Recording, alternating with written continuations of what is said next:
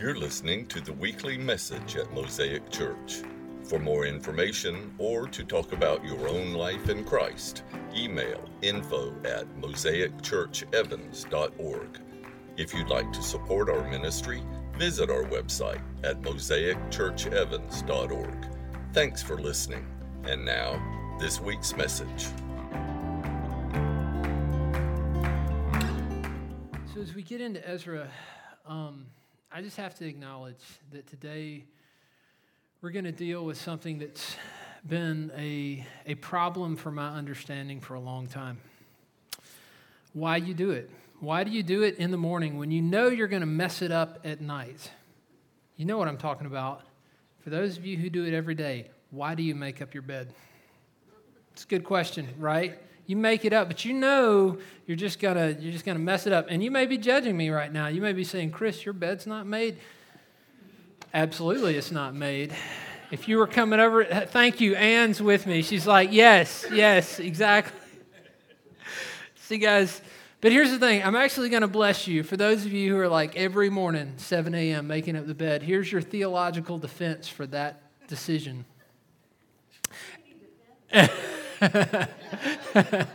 As image bearers of God, we are created to bring order out of chaos. That's what we're created to do.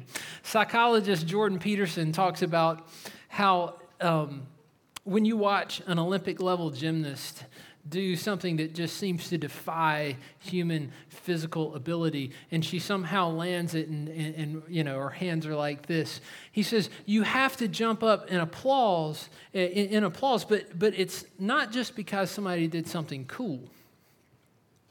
From Peterson's psychological perspective, he says it's because you saw someone go beyond their perfection into the domain of chaos and establish order right in front of your eyes. That's what's going on. Friends, how many of us feel the ache to bring order out of chaos? Right? We want to do it in our families. We want to do it with what we see on the news in the greater world. But let me ask this. How many of you are like me, that you've discovered that it is really stressful and exhausting to try to bring order out of chaos on your own strength, right? You want so bad for the family to finally get along so that they can have fun at the holiday season, or you want your son to finally love Jesus so that he'll make better decisions, or students.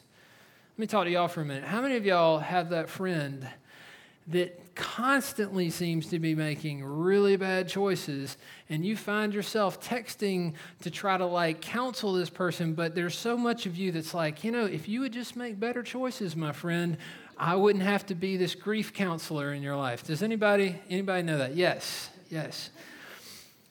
Consequently, most of us find ourselves in this polarity between fixing and indifference, right?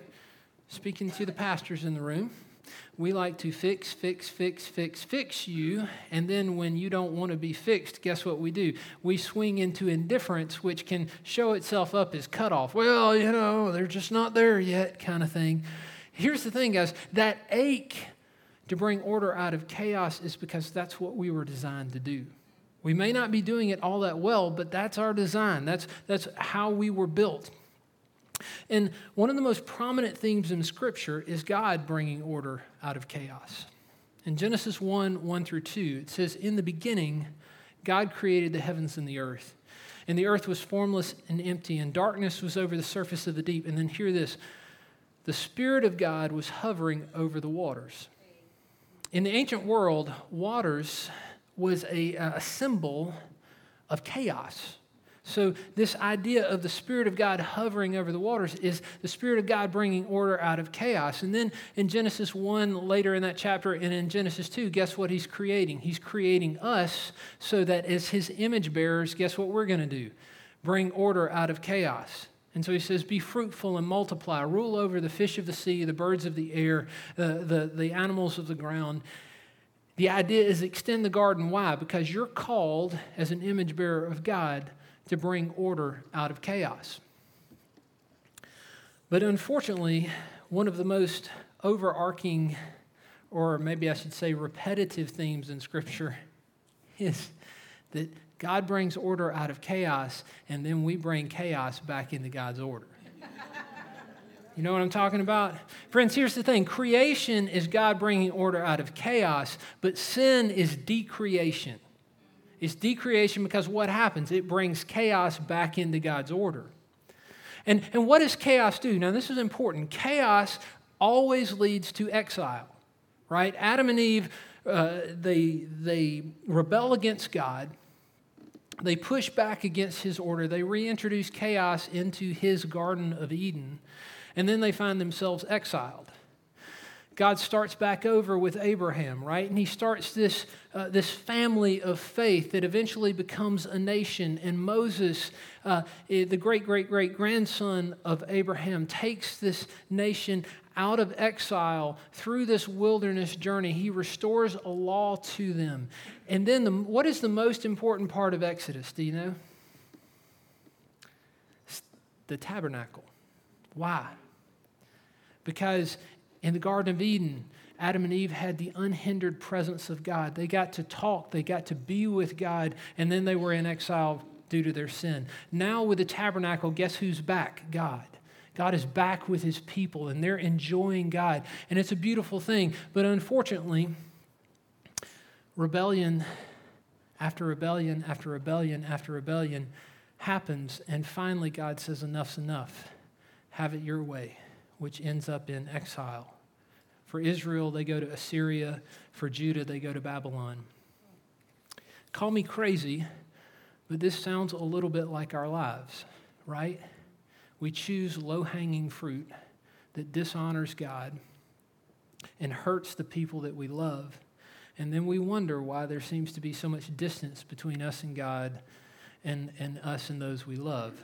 Sin leads to emotional exile. Do you see that?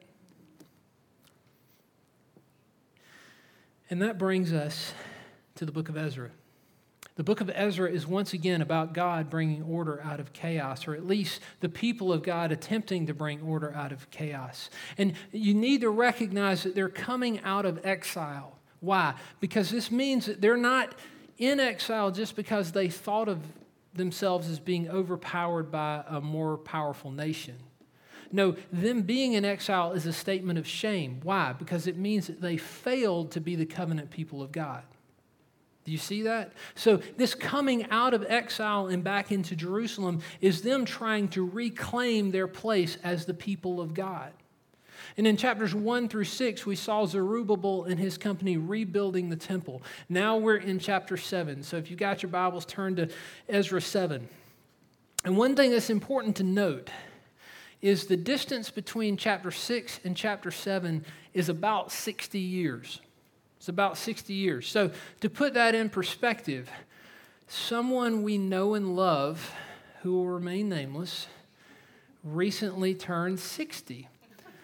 So it's like her entire life between chapter 6 and chapter 7. Now, I'm not, again, this person will remain nameless. I'm not trying to call anybody old. I'm just giving you a concrete example of how far this is. But Carolyn, if you're watching, I just want you to know I love you, and I'm drawing a heart for you because I love you so much.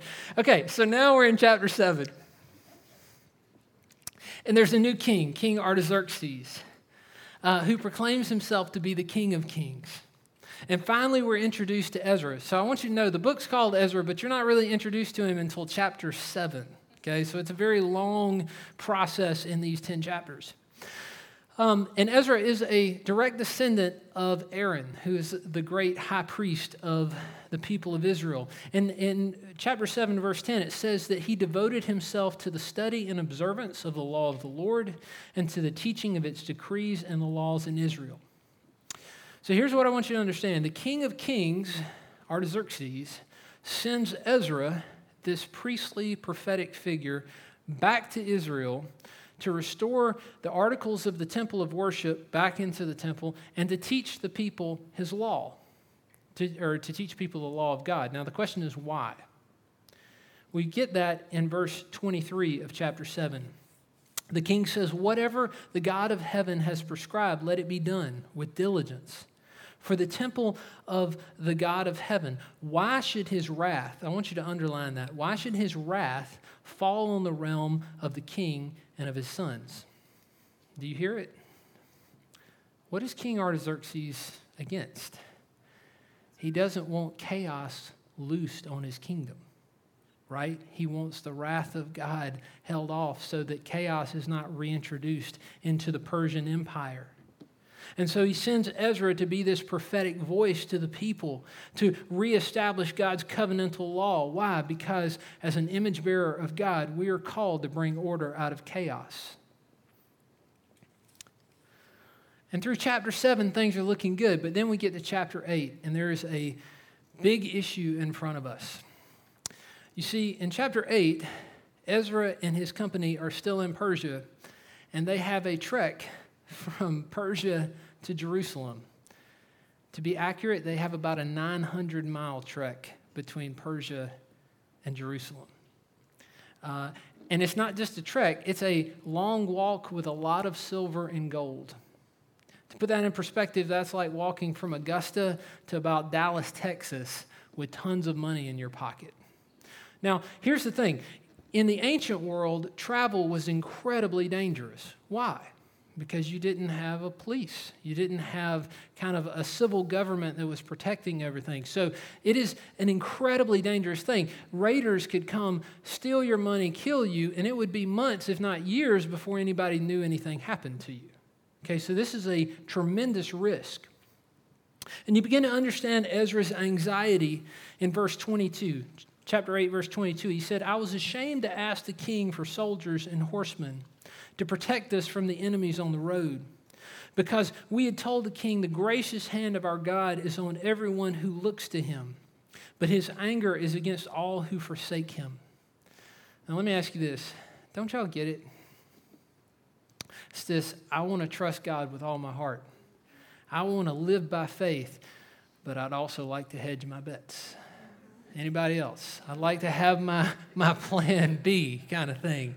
And so notice that Ezra says this in verse 23. So we fasted and petitioned our God about this, and he answered our prayers.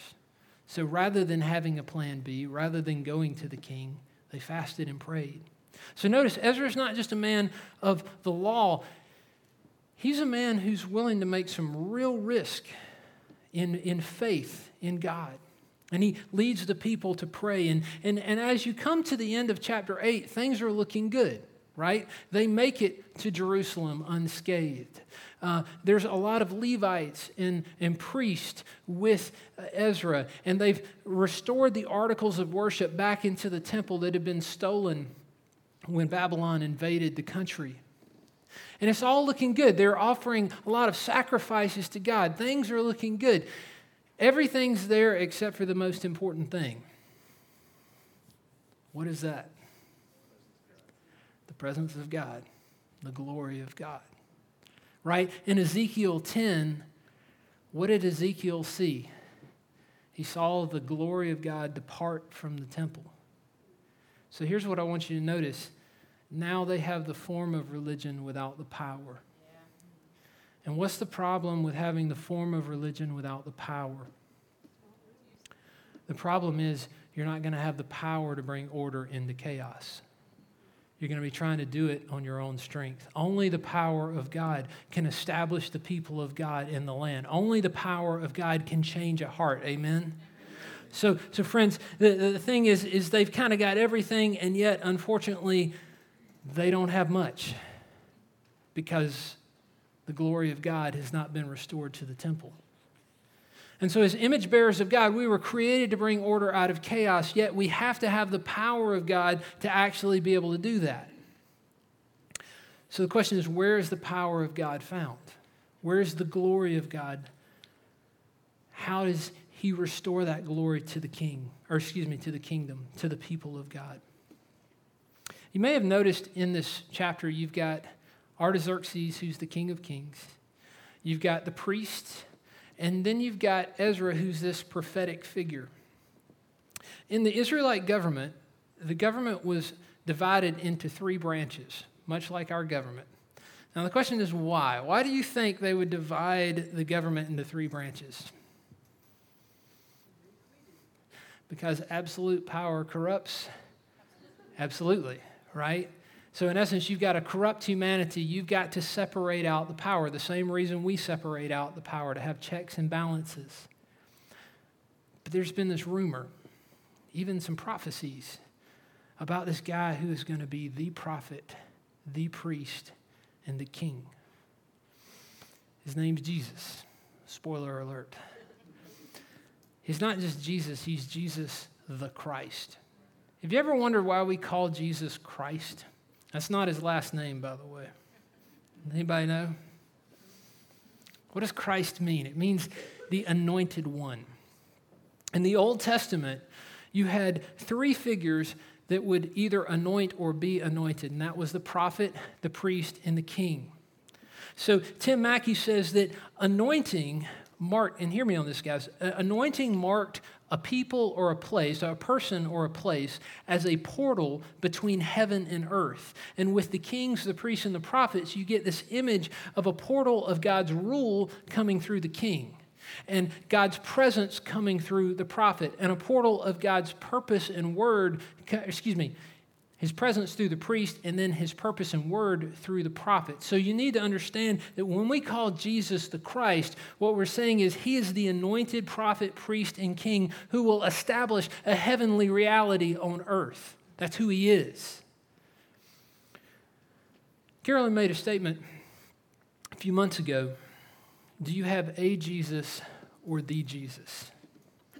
Let me say this. The Jesus is the prophet, the priest, and the king. And the more you give him his place as the prophet, the priest, and the king, the more you begin to experience the presence and the glory of God in your life. So I want to ask a question. Is Jesus your prophet? Does he have space in your life to speak words of correction? Is his voice and his word given space in your life where you can be formed into his image by what he says? And if not, why not? Really, seriously, think about it. Have you received a word of conviction from the Lord in the last year? If not, why not? There are really probably 2 options, 2 major options anyway. Firstly is that you're entirely sanctified and there is just nothing to convict in your life. Said no one ever. Correct. The other option is that, frankly, you're just not making space for him to speak in your life, and you're not reading the word so that his word can speak into your life. And so friends, I say this as a word of humility, not of condemnation, but seriously think, am I making space for the Holy Spirit to bring conviction into my life, to let Jesus be my prophet? Also, ask yourself, am I letting Jesus be my prophet in the sense of giving a directive word in my life? Am I letting him speak about the direction he wants my life to go? Am I making decisions based on what the Holy Spirit is saying? Is he your prophet? Secondly, is he your priest? Do you have a living trust that his sacrifice on the cross is really enough? Or do you live with anxiety, wondering about where you stand with God? Do you believe now that he intercedes on your behalf? Why? Because he and the Father deeply love you. Hear me on this. If you don't receive the justification of being made right with God based on the priestly work of Jesus, if you don't receive it from there, you'll always be working, right? If Jesus' death and resurrection doesn't get into your heart through living faith, not just a theological factoid, but something that has living faith in your heart, if it doesn't get there, then you'll try to earn an acceptance that can only be freely given and joyfully received. Now, let me speak to people that have been following Jesus for a little while. If you're like me, you get justification by faith on an eternal level, but it hasn't sunk into your day-to-day life. And I'll tell you why, or why this could be the case. in your life if you're like me. You still feel compelled to justify yourself by how well you do at work, or justify yourself by how well you raise your kids. Is raising kids a good thing? Absolutely. Is doing good at work a good thing? Absolutely. But God does not want your sense of justification for your existence to be rooted in those things. He wants your sense of worthiness and worth to be rooted in His love for you, and the fact that He calls you His beloved, and the fact that He says over Mark, hey, I really love that one. And He says over Araya, man, that one is really special to me. Like, that's the kind of voice that justifies us, right? Finally, the question is Jesus your king? Meaning, does He get our allegiance above everything else? An allegiance that isn't born out of guilt or shoulds and oughts, but out of love. Why? Because you've been loved, right? He deeply loves you, and so you give your allegiance to Him. Friends, in our journey of allegiance to Christ, we will inevitably be brought to several crossroads where we have to choose between Jesus and something else. Come on, somebody. Right? And so here's the thing. We're going to have to choose. Is Jesus my king, or is my bank account my king? Is Jesus my king, or are my creature comforts and the way I think I ought to use my time my king? Is Jesus my king, or are my sexual preferences my king? Students, is Jesus my king, or is my friends and are my friends and what they want to do? Is that actually king in my life? And really just take a minute, not out of condemnation, not out of shame, but just out of self-reflection. Ask yourself, when people look at me, do they see someone who is allegiant to Jesus alone, or someone who's struggling with serving two masters? Friends, here's what's most true.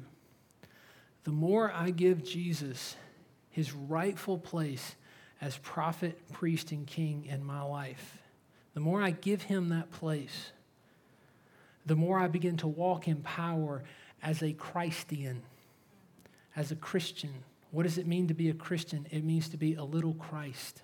Meaning, as Jesus is the great anointed one, I become a little anointed one. Right? And now, in a power that poor Ezra would have only dreamed of, I find the power to bring order out of chaos. Friends, it is in Christ that we find the power to bring order out of chaos, and in Christ alone. Peter, James, and John, they walk with Jesus day in and day out. And for about 3 years. And then Jesus died, and He rose from the dead, and He ascended to the Father, and now He sits at the right hand of the Father. All authority and all power belongs to Him, and Peter and John are still on the earth. And they're going into the temple. Now, I want you to note that. Where are they going? They're going to the temple, right? And there's this guy who's been lame for a long time, and he's begging for money, and he looks at Peter and John to ask for money, and Peter famously responds to him. He says, "Silver or gold I do not have, but what I have I give to you. In the name of Jesus of Nazareth, walk." And of course, the man's ability to walk is restored to him. And in chapter 3 of verse 9, chapter 3 of Acts, it says, "When all the people saw him walking and praising God, they recognized him as the same man who used to sit begging at the temple gate called Beautiful. And they were filled with wonder and amazement." I want you to look at your neighbor and say, wonder and amazement. That was really lame. Let's try that again. Wonder and amazement. Yeah. Now here's the thing, guys. Notice what just happened. Wonder and amazement was restored to the temple of God. What Ezra could not do on his own strength, finally Peter and John were able to do as Christians, as little anointed ones walking in the power of God. And of course, the religious leaders, they had a problem with Peter's declaration of the gospel. Why? Because hear me on this, friends, a religious spirit will always push back against the glory of God. Why? because you can't control the glory of God, right? But Peter and John responded with great boldness. And the text says that when the Sadducees saw the courage of Peter and John and realized that they were unschooled, ordinary men, they were astonished, and they took note that these men had been with Jesus.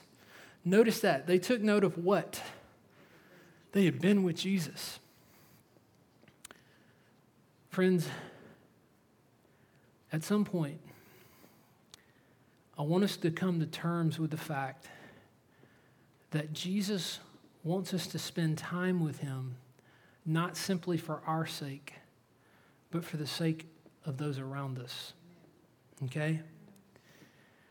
Jesus calls us to be with him so that we will actually have the power to push back on the chaos and call people into kingdom order, to call their lives into kingdom order in a gentle way, in a way that is empowered and inspired by the Spirit. Friends, we're called to be Christians. We're called to be little anointed ones. George said last week, he said, our call is not to rebuild buildings. Our call is to rebuild lives. Put that another way is to simply say, in a broken world, we help people become whole through Jesus. Do you hear it? So our view of spending time with Jesus is way too small. We so easily think of our quiet time, our time in the Word, our time in prayer, as simply doing homework for Jesus so that we get an A on our church report card. Come on, somebody. Let me say this. Jesus did not call his apostles to be with them so that he could give them an A on a report card. He called them that they might be with him, that they might have power to drive out demons, to heal the sick, and to proclaim the kingdom of God has come near. He calls us Christians because what does he want? He wants us to be portals of his heavenly reality on earth, loosing heaven onto earth and loosing the bondage in souls. Friends, that's what God is after. Amen. And so, friends, my deep hunger for this community is that we get past the place of having a quiet time for doing Christian homework. And we get to the place of seeking God, searching the scriptures to find Jesus. Why? Because he is the desperate longing of our souls. Because our souls will only find their completeness, their happiness in him. And here's the thing, we will find our happiness and our joy and our peace in him, but we'll find a lot more than that, because what will happen is the Spirit of God will begin to infuse us with power so that we can begin to push back against the chaos and the striving and the difficulties that people are facing to see the kingdom of God established in their life. That's what we're after.